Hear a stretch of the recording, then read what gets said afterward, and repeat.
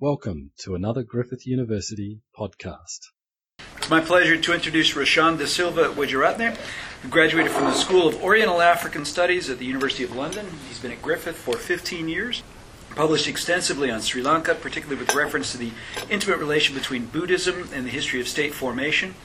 In 2014, he published Nation, Constitutionalism, and Buddhism in Sri Lanka with Routledge. He's currently engaged with civil society groups in Sri Lanka with respect to the ongoing debate about constitutional reform there. And today the title of his talk is Dominion Status, Compromised Independence, and Sinhalese Buddhist Nationalist Responses, 1931 to 1956. Thanks very much for the invitation.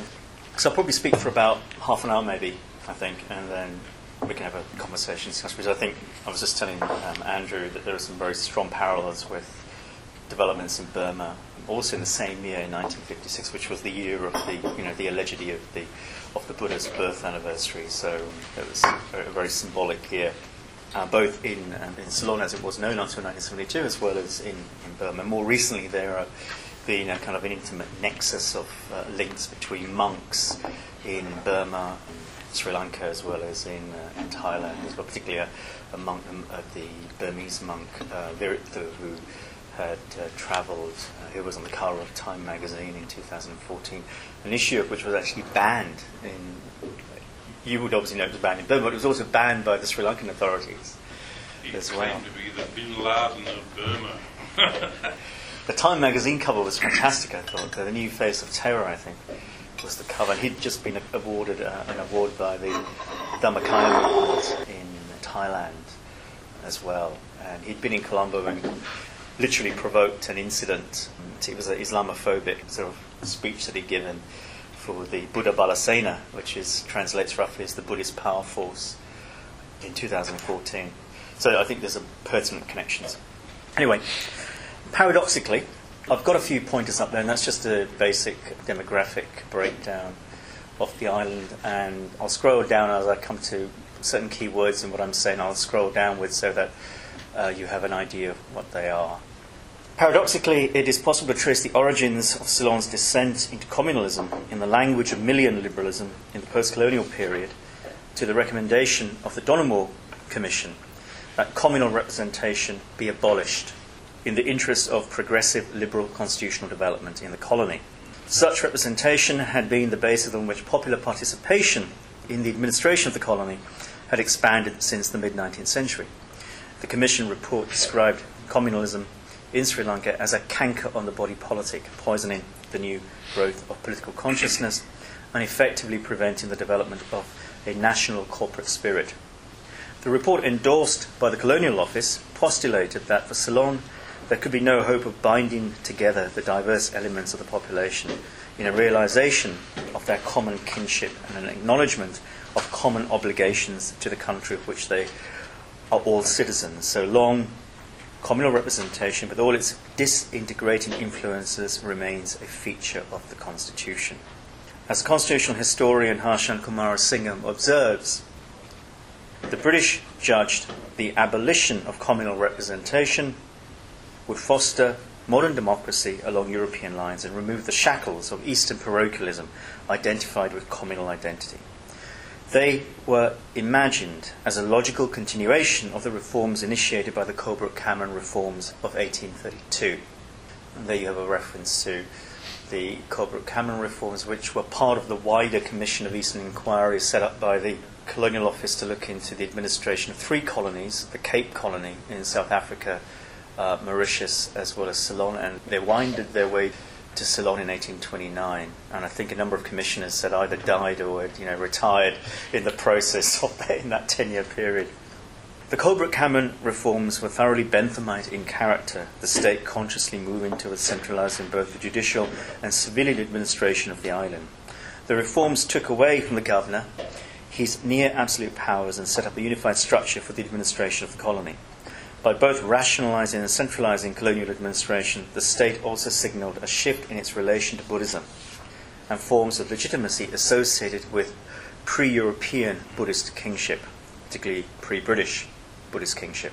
Relying on Buddhist forms of authority had served the early phase of British rule well.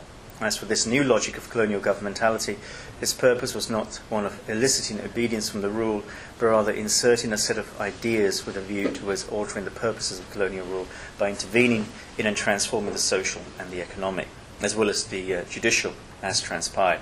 These reforms were motivated by a Whig concern for the expansion of the colonial public sphere and a concomitant increase in the democratic accountability of the state, through, for example, the establishment of executive and legislative councils that would, at least in the case of the latter, admit native members. The public sphere would be guaranteed through the great Whig principles of an English education and a free press, as well as a number of institutional changes that would hold the state to account at the court of public opinion.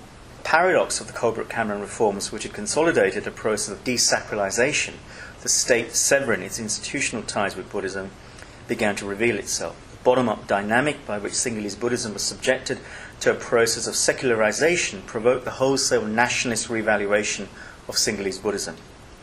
What appeared to be intrinsically Irenic, a set of practices at ease with cultural difference, will give way to the sectarian, an inevitable dynamic once older, more hybrid Sinhalese Buddhist practices were subordinated to a modernist lens, whose positive epistemology reduced Sinhalese Buddhism to a set of all-or-nothing propositional values.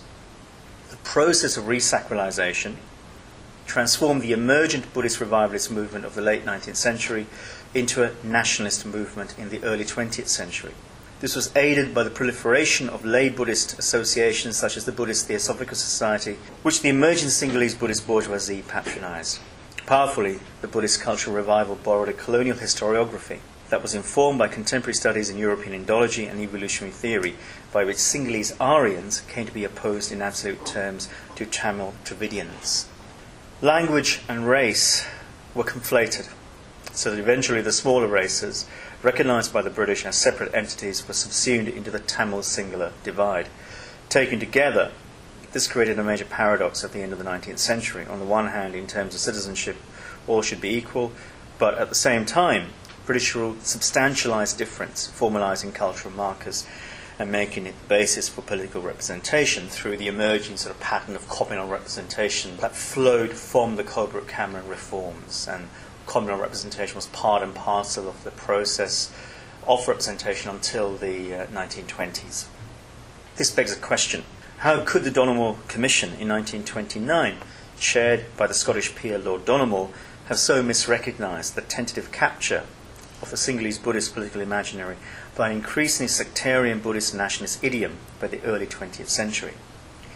The Commissioners had envisaged that government by executive committee would be a natural progression of the Benthamite reforms of 1832, in a direction now motivated by democratic logic, contra the elite communal representation that had evolved since the 1830s. They did not anticipate that democratic politics would articulate its force along the axis of a thoroughly modern Sinhalese Buddhist racialized reimagining of the pre-European past. In spite of all the evidence to the contrary, the Commissioners seemed to believe that religion could be relegated to the private realm. Thus, universal suffrage was to have an educative or rather a governing effect on the conduct of the political elites. It was envisioned that by making the Sinhalese Buddhist political elites reliant on the Sinhalese Buddhist masses, the former would refashion the political sensibilities of the latter in the direction of acquiring a more democratic egalitarian ethos. However, opposition from the Kandyan National Association to the Indian Tamils of the tea estates gaining the vote forced the colonial government to modify their proposals for a universal franchise, and by an order in council, the majority of the Indian Tamils were disenfranchised. Thus, the introduction of the Donoughmore Constitution enabled an increasingly racialized Sinhalese Buddhist nationalist narrative to find a political platform in the form of the State Council, which subsequently confirmed Sinhalese Buddhist political dominance by the mid-1930s.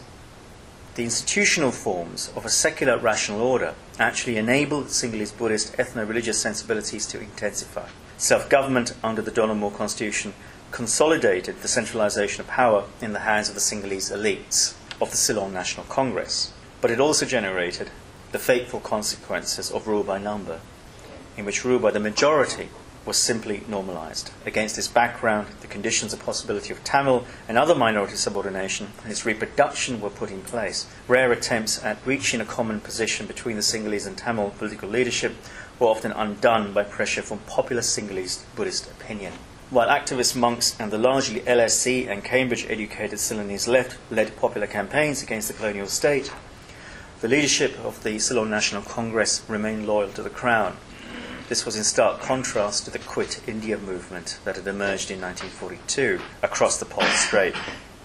However, from the vantage point of the State Council, Sinhalese leaders were adept at appropriating the nationalist narrative circulating widely in the public sphere in both Sinhala and English. In 1936, Solomon Bandaranaike gave voice to a trope that became integral to the dichotomy that structures the Sinhalese Buddhist nationalist imagination.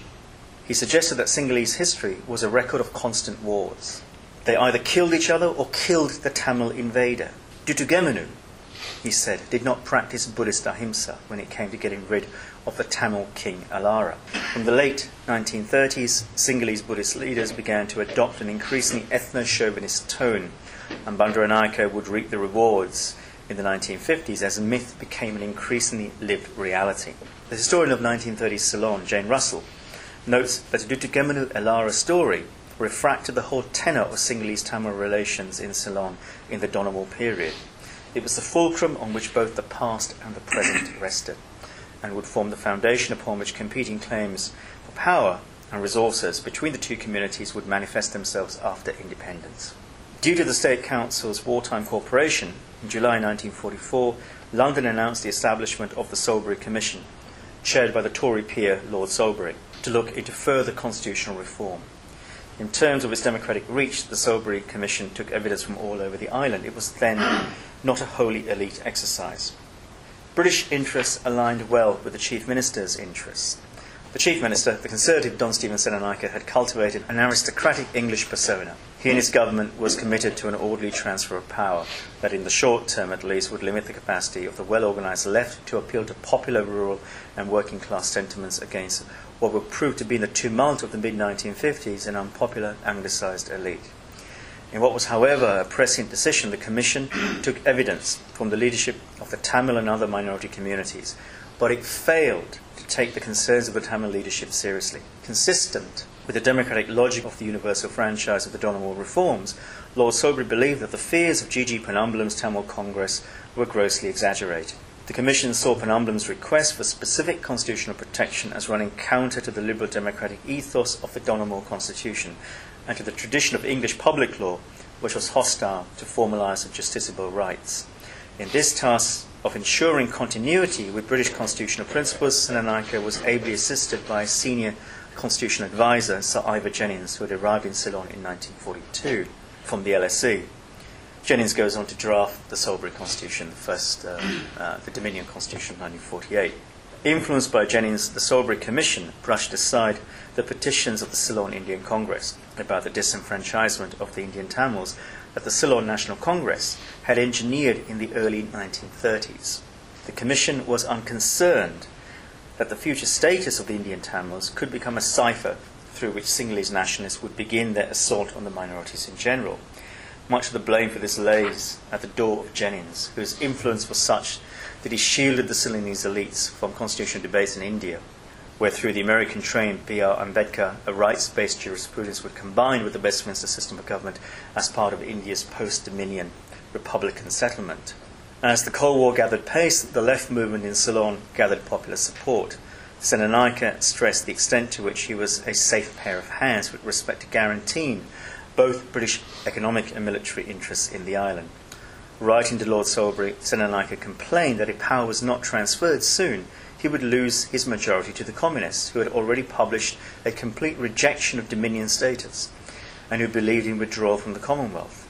By late 1945, Lord Salisbury wrote to George Hall, the new Colonial Secretary in Attlee's Labour government, of the dangers of neglecting Senanayake's claims to office, as the alternative was a left-led government that advocated republicanism. Senanayake's promise of a friendly Dominion ally to British military and economic interests in South and Southeast Asia persuaded Attlee's government of the merits of Dominion status. In June 1947, London announced that Ceylon was to receive fully responsible status within the British Commonwealth of Nations under a unitary state model, but with a bicameral legislature. Senanayake became Prime Minister, and Dr. N.M. Pereira, who had been Harold Lasky's doctoral student at the LSE, the leader of the Trotskyite Equal Society Party, became, somewhat ironically, the leader of Her Majesty's loyal opposition. The general election campaign of 1947 was tellingly significant, for it anticipated the cultural axis on which Ceylonese politics would take shape from the mid-1950s, a process that would lead to Ceylon becoming a republic in 1972. What was striking about the general election campaign of 1947 was this: it witnessed an early foray into electoral politics by the modernist Buddhist reform movement that the Buddhist reformer Anagarika Dharmapala had forged in the late 19th and early 20th centuries. Dharmapala had sort of befriended Madame Blavatsky, who was residing in Ceylon at the time, and it was Blavatsky who took Dharmapala to Bodh Gaya in India, and who had encouraged him to learn Pali and Sanskrit, etc. So he was a product, in many ways, of the Buddhist theosophical movement in Ceylon in the late 19th century. The monks associated with Dharmapala's reform movement gave expression to the Sinhalese Buddhist nationalist sentiments that Dharmapala had evoked as the core of his project of Sinhalese Buddhist cultural renewal. In the election campaign, they actively campaigned against what the leader of the Communist Party, Peter Kuhnemann, called Ceylon's sham independence, the left forging an uneasy alliance with the monk activists, which by the 1960s would fatally compromise their ability, that is the left's ability, to address the Tamil working class. By the late 1940s, and just before Dominion status was granted, radical monks were calling for full independence from the British Crown. This was, as H.L. Senaratne notes, a declaration of war on the bourgeois Sinhalese Buddhist leadership of the Ceylon National Congress, who were about to inherit the state. The activist monks on the left would capitalise on the elite enterprise that was Ceylon's independence. So it was that beneath the veneer of continuity and tranquility lay very deep problems. The Ceylon National Congress was undoubtedly an elite organisation and never succeeded, if it had ever really attempted, in becoming a mass movement that excited and mobilised the masses in the fashion of Gandhi's revitalised Indian National Congress in the 1930s. While the first cabinet that governed till Senanayaka's death was multi-ethnic and multi-religious, there were no communal riots. And there were no communal riots. The tide would soon turn following Senanayaka's death in 1952. However, even before the populist Mr. Bandaranaike became Prime Minister in 1956, Penumbran's foreboding over the Dominion settlement would bear fruit. Starting with the Ceylon Citizenship Act of 1948 and other laws, citizenship was effectively denied to the Tamil estate workers, and this was coupled with the removal of any right to vote. Therefore, the majority of a population that numbered nearly 780,000 in 1946 lost their ability to choose their representatives, and the courts, both domestic and the Privy Council in London, were inadequate to the task of protecting their rights. Passage of the citizenship legislation precipitated a split in the Tamil Congress, Samuel James Chelvanayagam leading a dominant group of MPs out of the Congress. Penumbran, a brilliant criminal lawyer, was unable to prevent the inequities perpetrated against the estate Tamils. Under Chelvanayagam's leadership, the Federal Party came to embody the claims of constitutional Tamil nationalism, with its central aim being a federal dominion union of Ceylon through a redrafting of the Salisbury Constitution. But the key motivating factor in the demise of the Dominion Constitution much later in the early 1970s was the evolution of Sinhalese electoral politics that had begun under the Donoughmore Constitution. The Donoughmore period and D.S. Senanayaka's premiership had shown myths and rites from the ancient past become agencies of the state's idealised imagination, embodying a kind of performative potency. The centralisation of the state by Bandaranaike and his successors intensified the motivation towards such an idealised imagination. These dynamics became particularly pronounced as 1956 approached.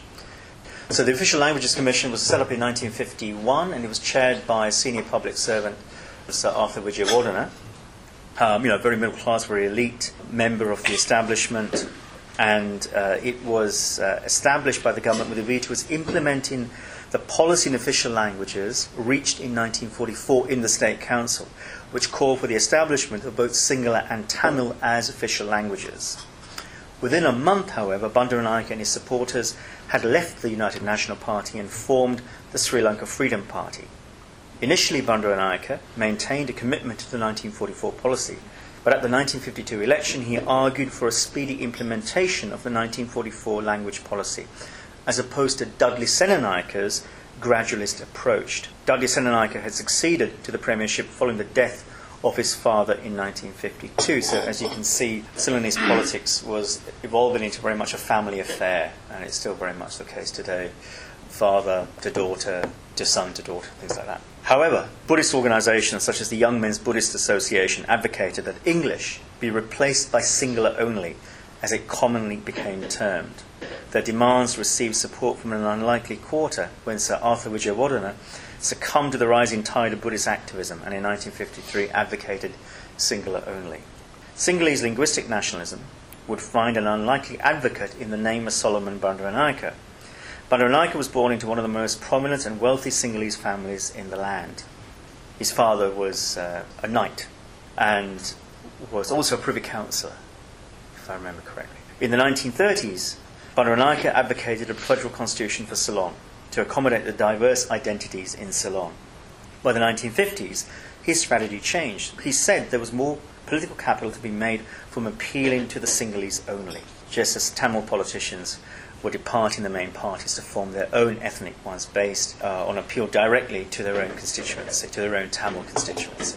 In the 1956 election, the Sri Lanka Freedom Party-led coalition campaigned for what it called singular only and won an overwhelming majority, reducing the UNP, United National Party, now led by Sir John Kothalavala, to 8 seats.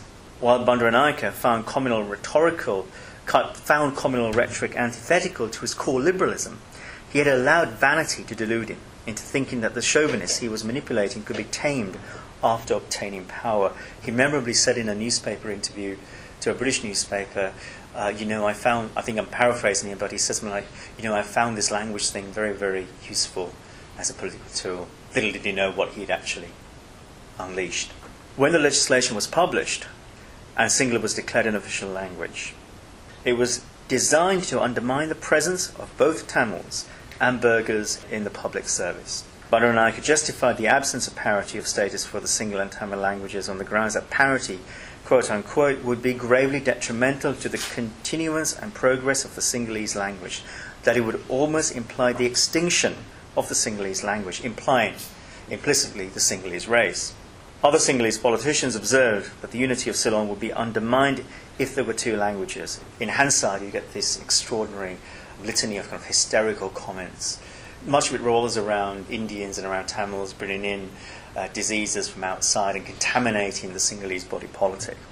In this way, Sinhalese nationalists projected Tamil speakers as an existential threat to the Sinhalese Buddhist nation. However, given his inner liberal core, once in power, Bandaranaike forged an agreement with the leader of the Tamil Federal Party, Mr. Chelvanayake, which proposed amendments to the official language bill, with reasonable use of Tamil and limited devolution of power to the northeast of the island, where Tamils and Tamil-speaking people, including the Muslims of the east, were a majority.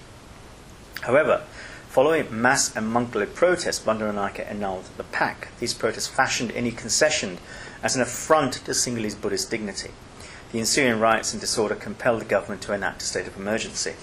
Bandaranaike, not wanting to alienate his supporters by appeasing the Tamils, effectively abrogated government to Sir Oliver Gunathilaka, the Governor-General. And Gunathilaka had succeeded Lord Salisbury as Governor-General in 1954. As the historian Nira Wickramasinghe argues, the 1958 riots were the first major outbreak against the Tamils and in many ways a point of no return. We can identify 3 key points that flowed from the Official Language Act and the riots that followed, which collectively would in the 1960s create the conditions in which the Dominion settlement would give way to an even more flawed Republican settlement after 1972. Firstly, despite giving one language privileged status above others, including as the language of government and administration even in the Tamil areas, the Constitution was judged not to have been breached. The Official Language Act was challenged in the domestic courts by a Tamil civil servant, and the matter then went to the Privy Council. The Privy Council judged on a technicality that the Act was not in breach of the Anti-Discrimination Clause, Article 28 of the Salisbury Constitution. Minority rights were therefore unprotected by the courts. Secondly, with the exception of the Communist Party, no party targeted support from all communities. Thirdly, and related to the preceding point, Sri Lankan nationalism meant Sinhalese nationalism, and it has, in many ways, ever since, in the popular imaginary. The United National Party and the Sri Lankan Freedom Party would begin from this point the dangerous ethnic outbidding of the Sinhalese masses, where there was little political or institutional incentive to make concessions to the Tamils. And if the concessions were made, they were robustly protested against by rival Sinhalese-dominated parties. Following 1956, the Tamil parties became redundant to national politics. Their failure to achieve protection for their community saw the constitutional Tamil nationalism of the Federal Party give way to more militant extra-parliamentary forces, which saw no benefit in national unity. And here I have particularly the emergence of the LTT as the principal vehicle of that extra-constitutional nationalist voice. The abrogation of the Dominion Constitution in 1972, without the consent of the Tamil parties, particularly the Federal Party, would see the island spiral to a civil war in the 1980s. I'll leave it there, and as we all know, of course, in the last 5-6 years of recent history, we know that the LTT was recently defeated in 2009, and following the Rajapaksa's period of government in 2015, a nominally sort of liberal conservative administration was elected, of which constitutional reform is set as a core objective in defeating the Rajapaksas in 2015, and that process is now ongoing. So there's a window of opportunity now that's opened up in terms of constitutional reform, and it's a small window that could close down at any moment if it's not fully taken advantage of by both government as well as civil society groups in the island. For more Griffith University podcasts, go to www.griffith.edu.au/podcasts.